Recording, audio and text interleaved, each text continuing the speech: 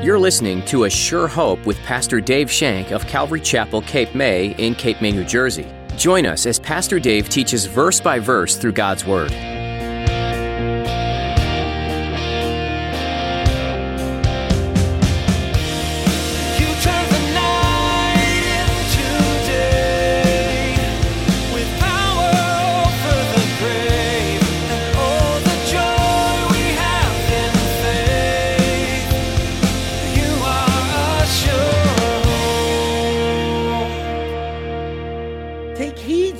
That Jesus says to the thief, an undeserving sinner, one who knew he was guilty. There were no words of condemnation. There were no words of condemnation. There was no rebuking of sin. It was just love and caring, welcoming words, guiding a sinner into the kingdom of heaven. And then he sees his mother, the one who comforted him when he had his cuts and bruises as a kid. On the cross, while Jesus was in the most pain a human can bear, gasping for breath while his lungs were slowly collapsing, he was thinking about others and making sure he can help as many as he could before he died. Today, Pastor Dave expresses the intensity of what Jesus said while on the cross. Now, here's Pastor Dave in the book of John chapter 19 as he begins his message, Words from the Cross.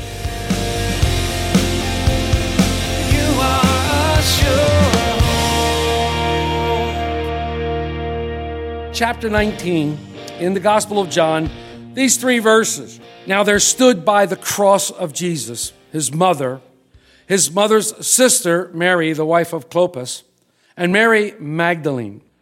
When Jesus therefore saw his mother and the disciple whom he loved standing by, he said to his mother, Woman, behold your son. And then he said to the disciple, Behold your mother. And from that hour, the disciple took her to his own home. So Jesus, after being condemned by Pontius Pilate, was taken from the praetorium, led away to be crucified. Jesus would hang on the cross for 6 long hours.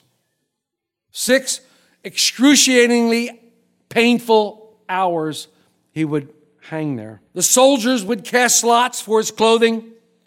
And according to the other gospel accounts, the crowd would jeer at him, they would yell at him, they would scream at him, hurling abuses at him, and challenging him to prove that you're a son of God by coming off the cross. All the while, it's taking everything that Jesus has to take one breath. Remember, crucifixion is death by suffocation. The nails that were driven into his hands and his feet, the brutal scourging that was extremely painful, these weren't designed to kill. These were not designed to kill him, but they were designed so that he would die a very, very slow and painful death. Very slow and painful death. Jesus couldn't breathe, let alone speak. But speak he does, and he cries out from this horrible place. He cries out, and the other Gospels record his first words on the cross, and they were directed to the Father. Jesus cries out, Father, forgive them, for they know not what they do. And these were words of forgiveness, because here you see Jesus crying out to the Father, and we would expect Jesus to cry out, Father, help me. Help me in this time of need. I need you desperately. But knowing Jesus the way we do, it's only fitting that he would pray this way. Notice that during this extremely dark hour, he doesn't pray for his loved ones. He doesn't pray for his friends. No, Jesus' prayer is that the Father would forgive those who had put him there. That the Father would forgive those who had nailed him to the cross, the ones that were standing there jeering and yelling and screaming at him. Jesus prays that they would be forgiven. When Jesus was speaking at his Sermon on the Mount, he says this in chapter 5 and verse 44. He says, But I say to you, love your enemies, bless those who curse you, do good to those who hate you, and pray for those who spitefully use you and persecute you, that you may be sons of your Father in heaven. For he makes his sun rise on the evil and on the good, and sends rain on the just and the unjust. Jesus knew that. And here he is showing that very example, praying for the ones that put him there. This showed great meekness on his part. And do not confuse meekness with weakness. Meekness is power under constraint. Jesus had all the power at his fingertips. He could have called legions down from heaven, but he chose not to because he knew it was God's plan. I wonder what those who were standing around the cross heard. I wonder what they heard. Were they cut to the heart? Did they realize that they had actually put to death their Messiah? The jeering and the mocking and the abusive language must have pained Jesus more than the nails in his hands as they rejected him time and time again. So the first thing we see Jesus doing is forgiving them, for they know not what they do. The second words on the cross we find in other Gospels was addressed to the criminal who was crucified beside him. Today you will be with me in paradise. And as his first words were words of forgiveness, his second words were words of salvation. The second words came from the cross. The criminals on either side of him seemed appropriate because Jesus always associated with sinners. But one of them, according to the other accounts, railed against him. If you're the Son of God, cast yourself down from here and take us with you. But the other one came back and said, this is an innocent man. He has done no wrong. We're guilty. He has done nothing wrong. And then he looks at Jesus and he says to Jesus, remember me today. Remember me when you get to your kingdom. Beautiful words that Jesus talks back to him. Today you will be with me in paradise. Today you will be with me. It's interesting that both men heard the same words that Jesus spoke. And one came to the grace and knowledge and faith in Jesus Christ, and one did not. His second words were words of salvation. Words of salvation. John doesn't record any of that. John doesn't record those words. They're recorded for you in Matthew, Mark, and Luke. John records now that there are other people still at the cross with Jesus. Other people who are attending his execution with the soldiers and the abusive crowd. These were people who were close to Jesus. These were people who followed Jesus. These were people who loved him. So let's look at verse 25. Now there stood by the cross of Jesus his mother and his mother's sister, Mary, the wife of Clopas, and Mary Magdalene. It's interesting to me that while Jesus was healing the sick and feeding the multitudes, thousands upon thousands followed him. He captivated this large, giant crowd of people. But as his ministry progressed and his teaching became more and more intense, those that followed him started to decrease in number. You know, there was only 70 that went to share the gospel that he sent out. And there was only 12 that remained at his side after his, unless you eat of my flesh and drink of my blood statement. Only 12 remain. And now, at his most crucial hour, at his most painful time, there's only a handful there. Only a handful had stayed at the cross. John names them. Mary, the mother of Jesus, her sister, Mary, the wife of Clopas, and Mary Magdalene. Now, the other Gospels do mention other women from Galilee who had been ministering with Jesus, and they're standing afar off watching the crucifixion. We know that the Apostle John is there because he's writing firsthand knowledge. But we also know that Peter was somewhere afar off, because if you read his first epistle, it says he was eyewitness to the suffering of Jesus. So Peter was back in the crowd someplace. He was kind of hiding still, looking out. So here's Mary, Jesus' mother, at the foot of the cross, watching in absolute horror, watching every rise and fall of his chest, wondering if he still could take that breath.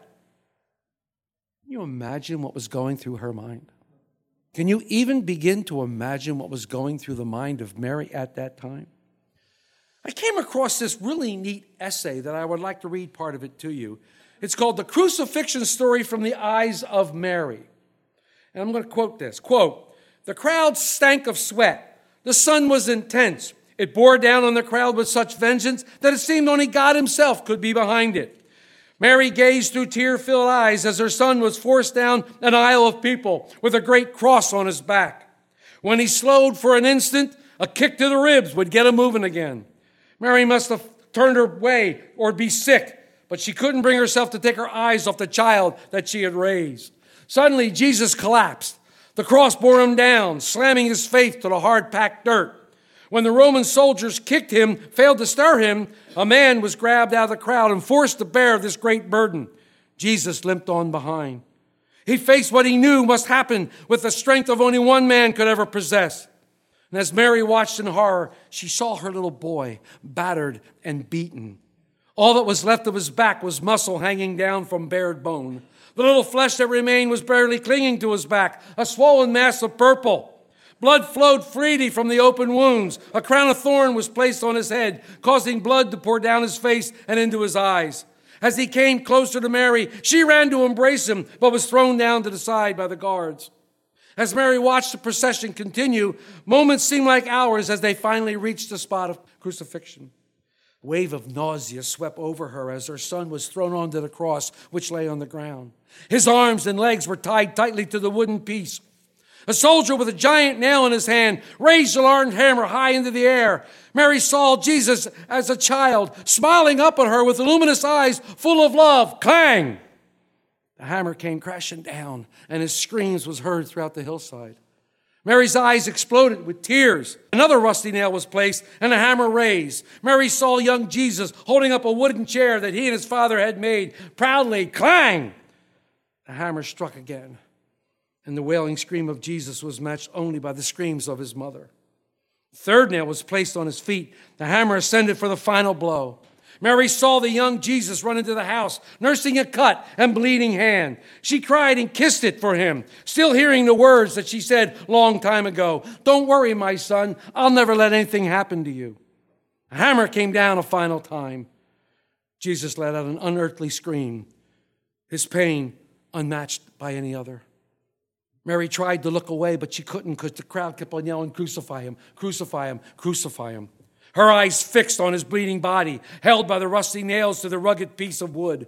Her heart screamed, and she could no longer see through the tears in her eyes, nor did she want to see. The cross was raised slowly, Jesus' body on display for all to see.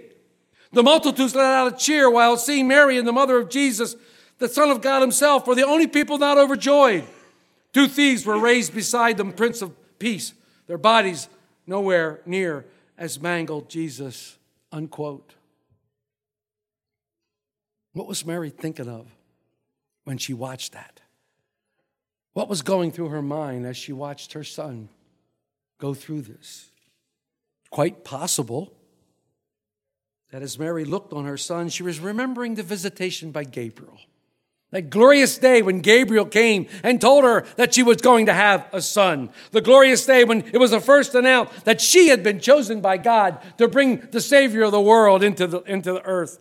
She had heard the angel, and her son would be great. He would be called the Son of the Most Highest. The Lord God would give him the throne of his father David. Did this all run through her head? Quite possibly. Something else flashed through her mind. Was it the words of the prophet Simeon?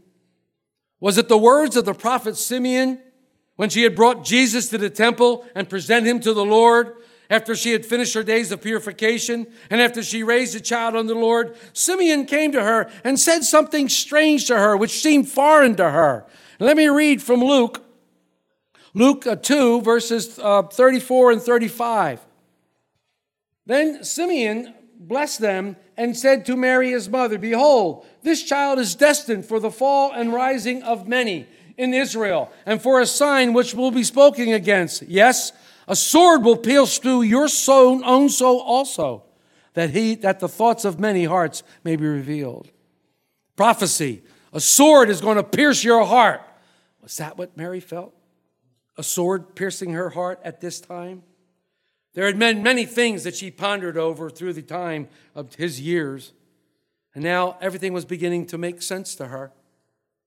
For as she stood there watching her son crucified, her heart was being pierced. Jesus looks down at the foot of the cross, and he sees his mother. Look at verse 26a. When Jesus therefore saw his mother, looks down from the cross and he sees his mother. Jesus' eyes looking into the face that first greeted him when he came into the world. He knew the pain that she felt, the anguish in her eyes. He wants to comfort her. Recognizing a close friend that was standing near her mother, Jesus speaks his third set of words from the cross, words of affection towards his mother. Look at the rest of 26. And the disciple whom he loved standing by, he said to his mother, "Woman, behold your son." Imagine the anguish that Mary felt in her heart at that moment. She had bore him as a child. He was her firstborn, the first ever to hold in her arms, and she loved him. Imagine her heart as the crowd were jeering at him and casting lots for his clothes, and it all seemed to be so real. Looking at his head, blood running down from the crown of thorns. She kissed that forehead once. His hands now held the cross by nails. She once remembered and comforted her hands when he hurt them. Her mind must have been filled with all sorts of images. Maybe she was realizing during this time that he wasn't hers. Maybe she was realizing that she was really his. Maybe she was realizing that the one that she bore was truly the creator of the world. Maybe it was all starting to come about and it was all starting to be true. Maybe she saw Almighty God hanging on that cross that day. Maybe it began to sink in. We don't know. Scripture doesn't tell us. So, was there a master plan? Was this what God had called her son to do? His eyes moved from his mother, and he looked at his beloved disciple John, standing there, and he spoke to him in verse 27. Then he said to the disciple, "Behold your mother." And from that hour, the disciple took her to his own home. Not only were they words of affection, they were words of assurance. They were words of assurance to Mary. Words of assurance of his great love for her. He chose his choicest disciple, the one who rested his head on his bosom, to be her adopted son and care for her. Behold your mother. Jesus was telling John, my friend, take care of her for me. And after all, Jesus was the firstborn. It was his job to take care of his mother. He was supposed to take care of his mother. And it appears right now that Joseph has passed away. If Joseph was alive, why wouldn't he be at the crucifixion? Many believe that it is this time Joseph has passed away. Jesus knew the time was short. He knew that he only had mere hours or moments hanging on that cross, and he had a lot to accomplish. But yet he took great pains to see that his mother was well taken care of. John tells us that from then on, Mary stayed with him. We do know from Scripture that Mary was among the believers in the upper room at Pentecost that day when the Holy Spirit fell. We do know that Mary was there, filled with the Holy Spirit, with the rest of them waiting. What an honor this was for John. What an honor this was. What a beauty I see in Jesus' words. What caring, what purity I see in these words. Brings out, honor thy father and mother. Beauty. We spent a lot of time last week looking at the cross. We spent a lot of time talking about the cross that showed the greatest love story ever told. We spoke of it in length. And what's amazing to me is that here is Jesus, scourged, bloodied, and beaten, nailed to a Roman cross, struggling for every breath, thinking of everybody else except himself. Thinking of everybody else. Father, forgive them, for they know not what they do. Thinking of salvation. Today, you will be with me in paradise. Thinking of his mother. Woman, behold your son. Son, behold your mother. And as I reflect on these first words of the cross, I begin to see something about the extent of Jesus' love. If you ever doubt the love that God has for you, you must go back to the cross. You must go back to the cross. As you examine it and as you survey it, you see Jesus dying in agony, gasping for every breath, but he is aware of the needs of others. He is aware of your needs. He is aware of the sinful nature that the others have. So first thing he asks for is forgive them. They're not responsible. They know not what they do. When you examine the cross, take heed to the word that Jesus says to the thief, an undeserving sinner, one who knew he was guilty. There were no words of condemnation. There were no words of condemnation. There was no rebuking of sin. There was just love and caring, welcoming words guiding a sinner into the kingdom of heaven. And then he sees his mother, the one who comforted him when he had his cuts and bruises as a kid.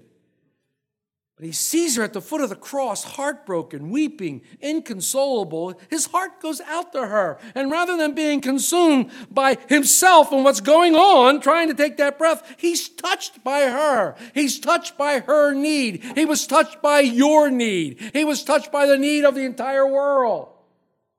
His compassion was incredible. It was great.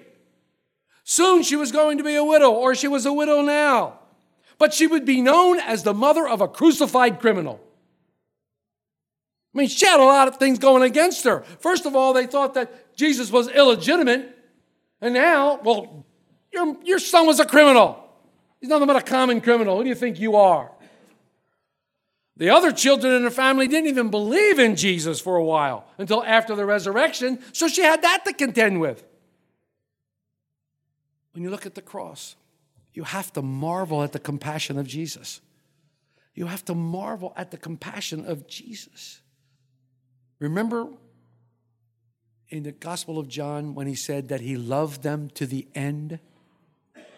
Here you see him loving to the very end.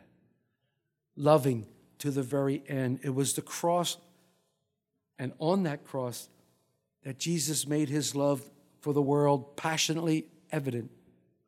And you've never experienced that kind of love. That kind of love is foreign to you. You always thought that God was some guy up there with a giant wooden spoon waiting for you to mess up so he could whack you upside the head. Maybe that's your opinion of him. And maybe because you had difficulties with your earthly father, you don't think of a heavenly father any different. But as I read the Bible, I find that the supreme and dominant theme throughout the Bible is that God is love. God is love. And his love for us, his love for the world is so overwhelming that we can't fathom it. That we can't recognize it. But because of his holiness, and because he is holy, God cannot condone nor look upon sin. But on the other hand, God loves the sinner. And he has a conundrum. What do I do? Well, it was easy for him. Because he's just, he can't excuse sin. But since his love goes hand in hand with his justice, he's made a provision for sin by the atonement through his Son. God demonstrates his own love for us that while we were still sinners, Christ died for us. You are a sure. Our time with you is coming to an end today on A Sure Hope. On our next edition, Pastor Dave Shank will continue this journey through the book of John. But for now, you can listen to more teachings from this series online at ASureHopeRadio.com. We encourage you to download these messages so that they are available wherever you go. You can also subscribe to our podcast on iTunes. Just search for A Sure Hope and see the latest editions as soon as they're posted. If you're enjoying these teachings and would like to get more involved with the church behind this ministry, we'd love to meet you at Calvary Chapel, Cape May for a time of worship and Bible study. We meet weekly on Sundays at 10 a.m. Give us a call for more information. Our number is 609-884-5821. Again, that's 609-884-5821. Otherwise, you can visit A Sure Hope Radio for times and directions. If you're not able to join us in person, we're streaming our services on Facebook Live. Just look for the link on our website at ASureHopeRadio.com. Thanks for listening to today's message in the book of John. We pray you continue to be blessed as you study the Word and that you discover how God's doing great things in your life. We look forward to you joining us again as Pastor Dave has more to share from this book that entails where Jesus walked and the amazing wonders he performed while here on earth. He's still doing wonders today, too. Come hear about that next time on A Sure Hope.